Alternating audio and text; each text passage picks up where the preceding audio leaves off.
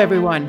Welcome to the Center for the Advancement of Virtual Organizations podcast with the title, The Next Big Organizational Experiment.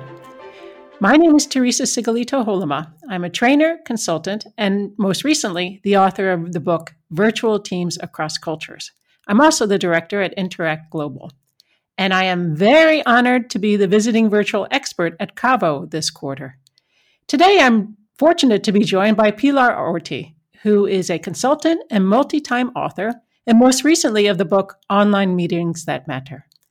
She is the director of Virtual Not Distant, and also the host of the very highly acclaimed podcast, 21st Century Work Life. Today, our conversation will focus on the latest developments of hybrid working and what we imagine companies are doing from inclusion to technology to decreasing the agenda-filled meetings. Welcome, Pilar, and thank you for taking the time to chat with me today. Well, it's lovely to be here. Thanks, Teresa, and hello, listeners. So, Pilar, here we are talking about hybrid working, which seems to be such a hot topic. But let's be honest, hybrid working has been around for a long time. It's just a hot topic now. What has changed, Pilar? Well, I think what changed was, unfortunately, the pandemic. And as you said, there were already organizations doing this kind of model where some people were away from the office, some were in the office. But sometimes the remote aspect of it, the working away from the office, was not being taken very seriously. And of course, with the pandemic, we saw that people can work away from each other. Some people can work very well from home as well. And so this meant that many individuals and many organizations started to reconsider whether remote work could work as part of their organization. And in seeing that individuals were thinking, well, there's a lot that I like working from home, but I also miss the office. And organizations are thinking, can we give them both worlds? So I think that's where we are at the moment. Yes, when I speak with people like my clients and others as well, the word flexibility, I love the flexibility. Is like the mantra from employees. It's really, they just are enjoying the ability to be able to work and balance home life more as well, eliminating the commute. I mean, there were just so many advantages that people experienced. Yes, but of course, flexibility is almost a double-edged sword in a way, because flexibility also means that people make more individual choices and then we have to coordinate them, which I think were the little bit of anxiety around hybrid work is also creeping up. You know, what I also noticed, though, Pilar, I'm curious what you think, is that companies, I don't know if they themselves, let's say, are in love with the idea of hybrid, but they are in love with the idea of holding on to their employees. Yeah, there seems to be, there's so many surveys out there saying that employees want flexible.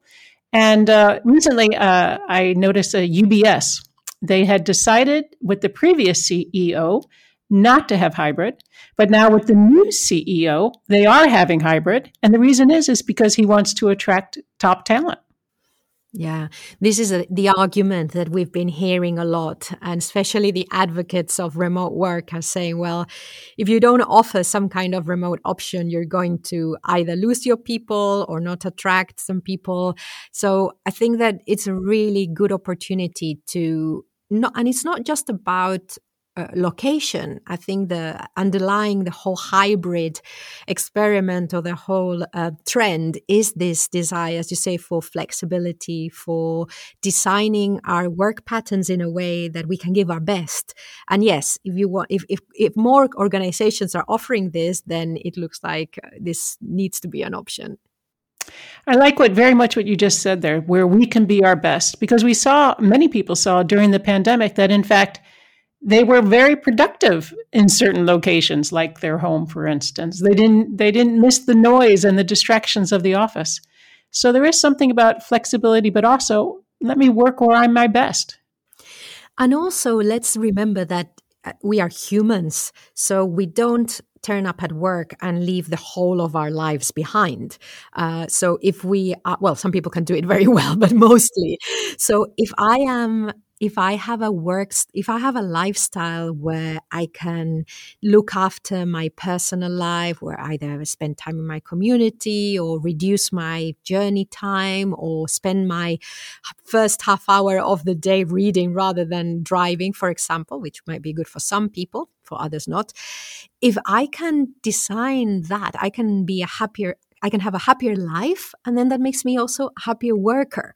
So it's not just about offering that flexibility and happiness during work time. It's also about looking at the person as a whole and seeing how work fits into their life. Very nice. So look, as you know, you and I both know, hybrid has been around for a long time. And we also know that hybrid is more challenging than 100% remote or 100% in the office. So we're going for the most challenging setup in the future. Why is it so challenging? I think the most cited challenge is the fact that if you're not careful, you can find two tribes in the organization. But it really depends on the setup. I think it's all about whether we suddenly find that some people are in the office all the time and some people are not, and whether that divide emerges. We've also talked about the challenge of coordination. Okay, we're having this flexibility. Is it about in a team, different individuals use the office at different times? How do we coordinate for those times when we want to be together? So I think coordination, some people, exclusion, this is something that many people are worried about, is that, again, if there are some people who are using the office 100% of the time, they might appear more visible. And so the remote people might feel excluded. Or if very few people are using the office and most people are working from somewhere else, from home, the people in the office might feel excluded. So I think it's just this concern that having two very defined workspaces can lead to some division. Yeah, I think you're spot on. And as well, I'm very glad that inclusion has been a hot topic, let's say, or certainly the front of very many people's minds the last period of time, and that it's being thought about now as well, because it's so critical to make sure that everyone feels like they are participating in decisions, that they are included in information flow.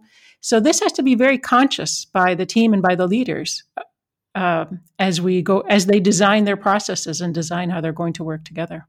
Yeah, and you reminded me about, I don't know, maybe 3 or 4 years ago. So we're in July 2021.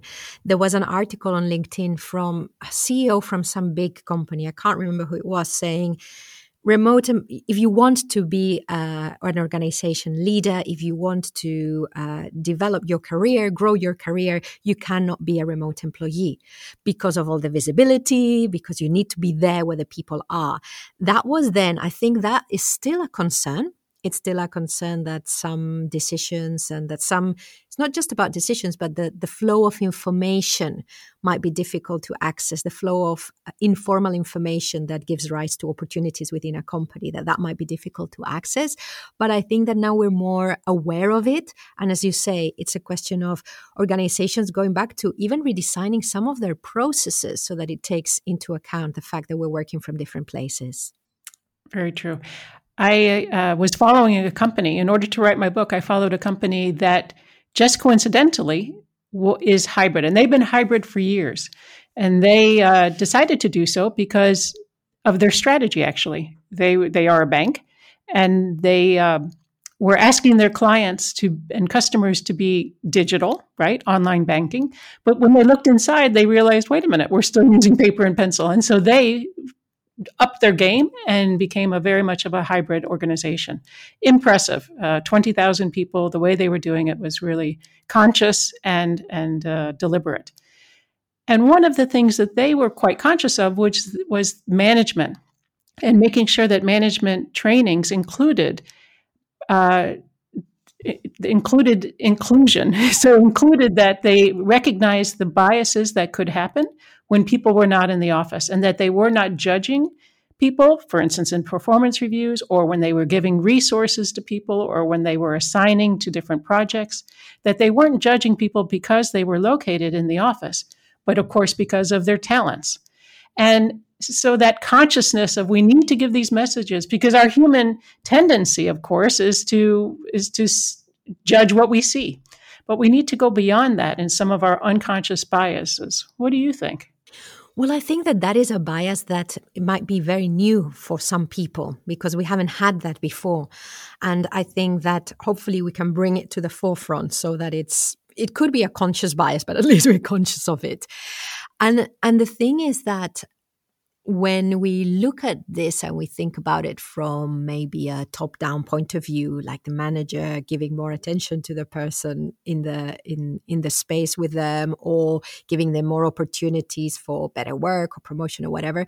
But my concern is within the team, and it's more within our colleagues, the people we work with, and not realizing that, we might suddenly think that we look upon more favorably even upon someone who we spend more time in the location with, which happens, the what is it, the nearby effect or something like that, and that this happens without us realizing it, or that we start to make assumptions of why people are making some choices.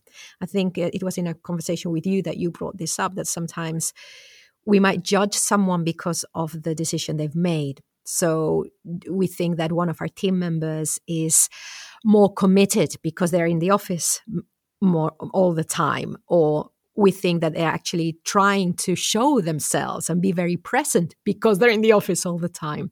So I think it's really important to, as part of the transition to this hybrid workspace, as well as all the practicalities, to really help people be more self-aware maybe than they were before. Nice. I recently was working with a team, and we were talking about hybrid working, so a little bit of a preparation for the future. And I asked the question of inclusion. What would it feel like for you to be not included? And I was very impressed by the answers, impressed by how touched people were to say, wait a minute, if they're not including me in information flow or in decisions or even in social events, and the pain that happens. And in fact, research shows that not being included can be physically painful. So this is something we need to be very conscious of as we go forward. And something that I suggest when organizations are looking at going hybrid is that instead of thinking hybrid, that we think remote. That because the common space that everyone will have access most of the time, and of course it really depends on the job and what you're doing and whether you've got specialist equipment, etc. But most of the time, the common space throughout the day, regardless of where people are physically based, is the online space, because we're mainly talking here about knowledge workers. So you're going to be in the office using a computer, probably online, same space as someone else at home. So if we come with that, I will almost say remote first mentality, but we don't need to. We think that that's our common space. Then we think, okay, most communication needs to happen online in some shape or form.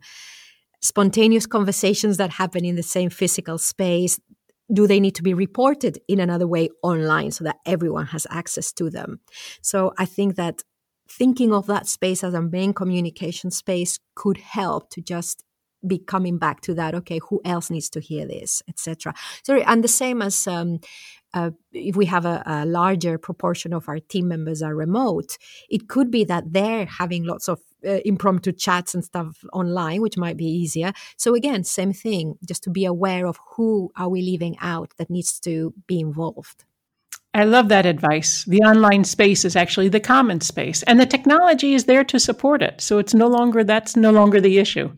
It's really a mentality and thinking about how we work together. And it could be that having said that, we will be operating slightly different to when everyone was online all the time, if that was the case before. So I think that we just need to tweak stuff, because there might be even more that we need to do deliberately than when we're all only in that remote space.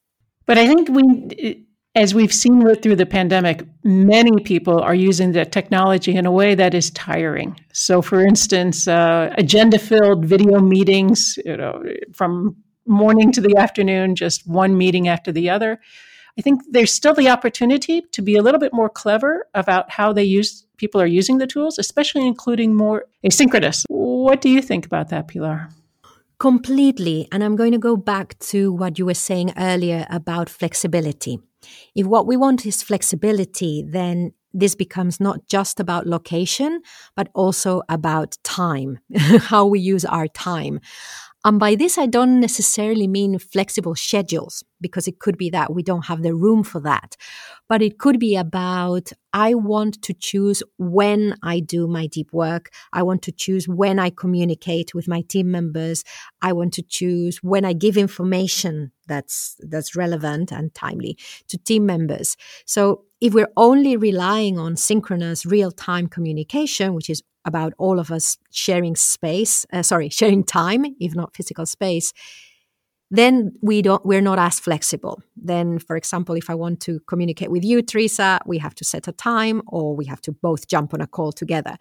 Whereas if there's information I want to give to you at any time during the day, so that you gather it anytime during your day, then we need those processes. And then that asynchronic communication becomes something that we access when we're in the best place emotionally, physically, cognitively to access it. Does that make sense?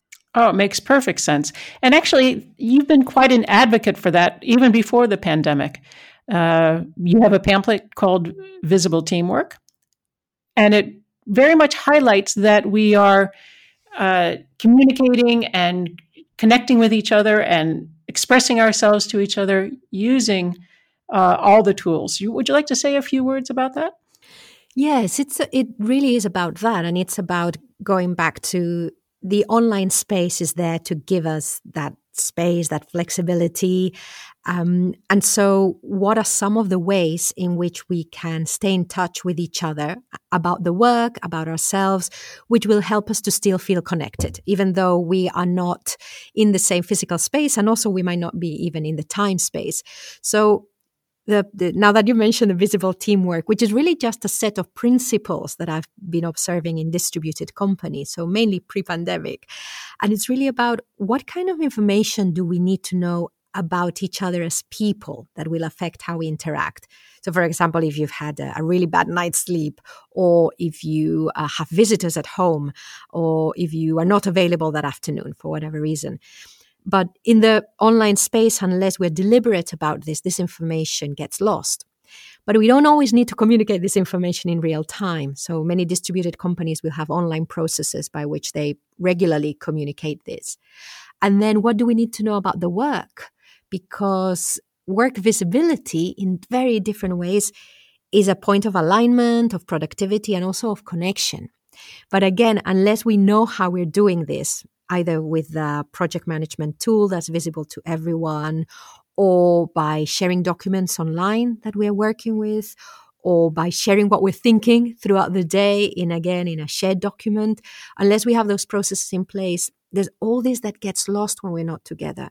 So I think, for example, if we go back to hybrid and we have a team, and say we've got flexibility in the team, and the best days for you to come in are Monday and Friday, and mine are Wednesday and Thursday, we're going to have very few opportunities to just share some informal conversation, or what you're thinking about the work or not.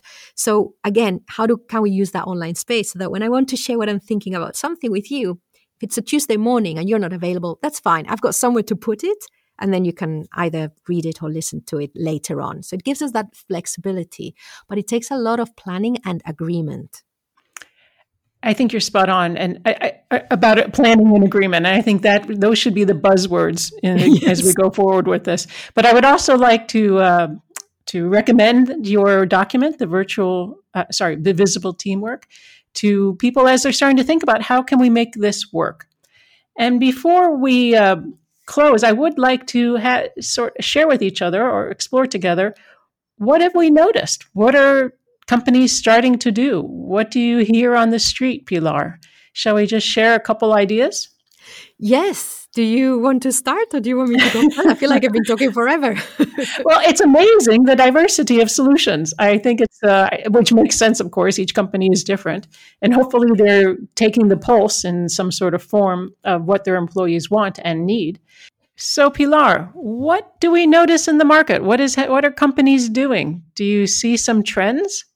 For instance, I noticed that one of my clients said, here's a number of days per quarter, use them as you want. Another client said, I want you 2 days in the office. I would love to have you 3 days. Deloitte said, use your time as you want. We trust you to take care of your clients and your colleagues.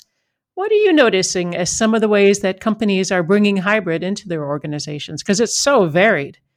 It's very varied, yes. And I've seen the classic 2 days in the office.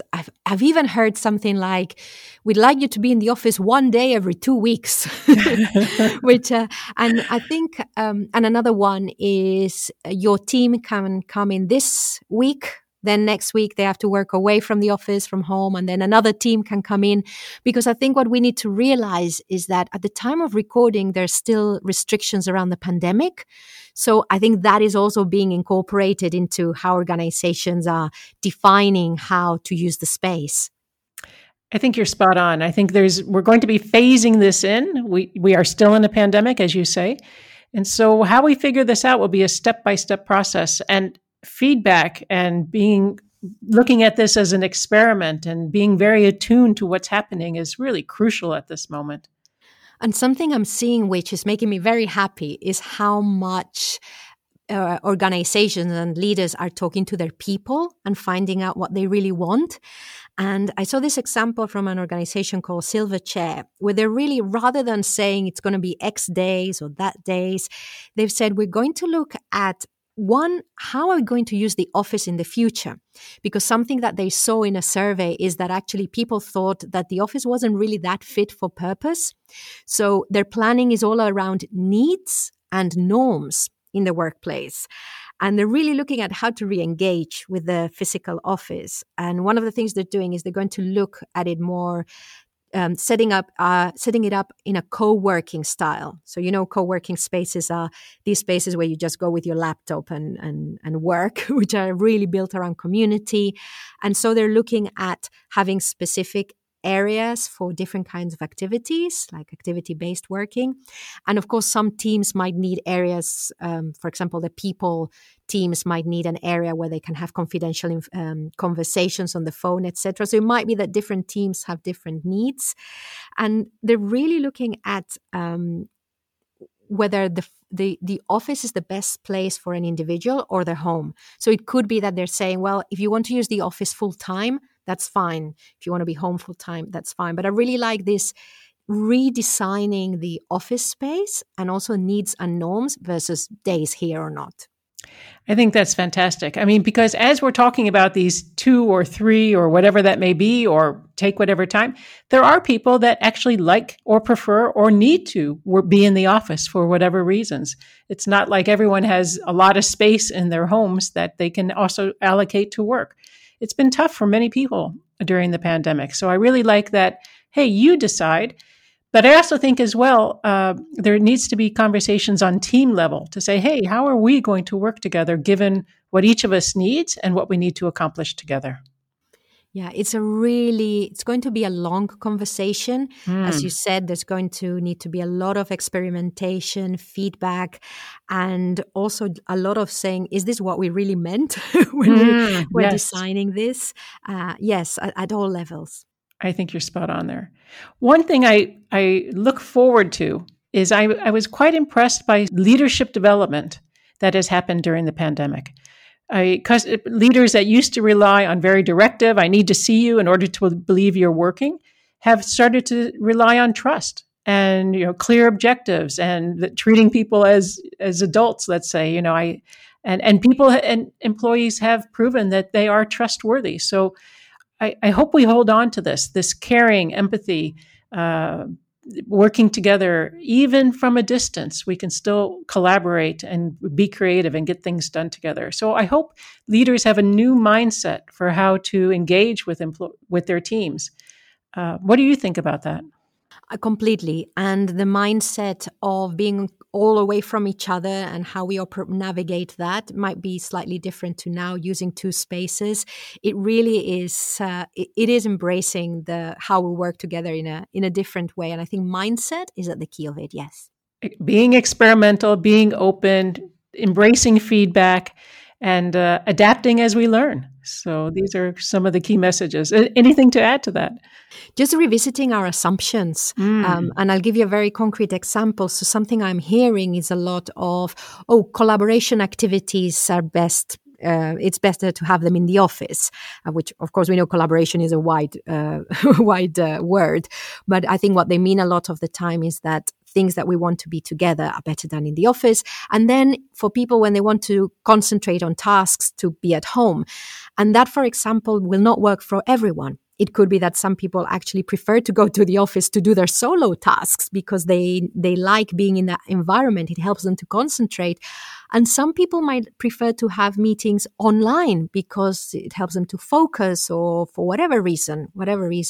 So I think that revisiting any assumptions, going back to the beginning of the conversation, checking in with our biases and understanding our biases, and huge self-awareness, and balancing that individual flexibility with the team accountability and collaboration is a lot to be looking out for. Great advice, Pilar. Pilar, thank you so much for joining me on this podcast and for your support for the Center for the Advancement of Virtual Organizations. We truly, really appreciate your insights, and we know our listeners will benefit from your experience. Thank you, Pilar. You're welcome. Delighted to have been here.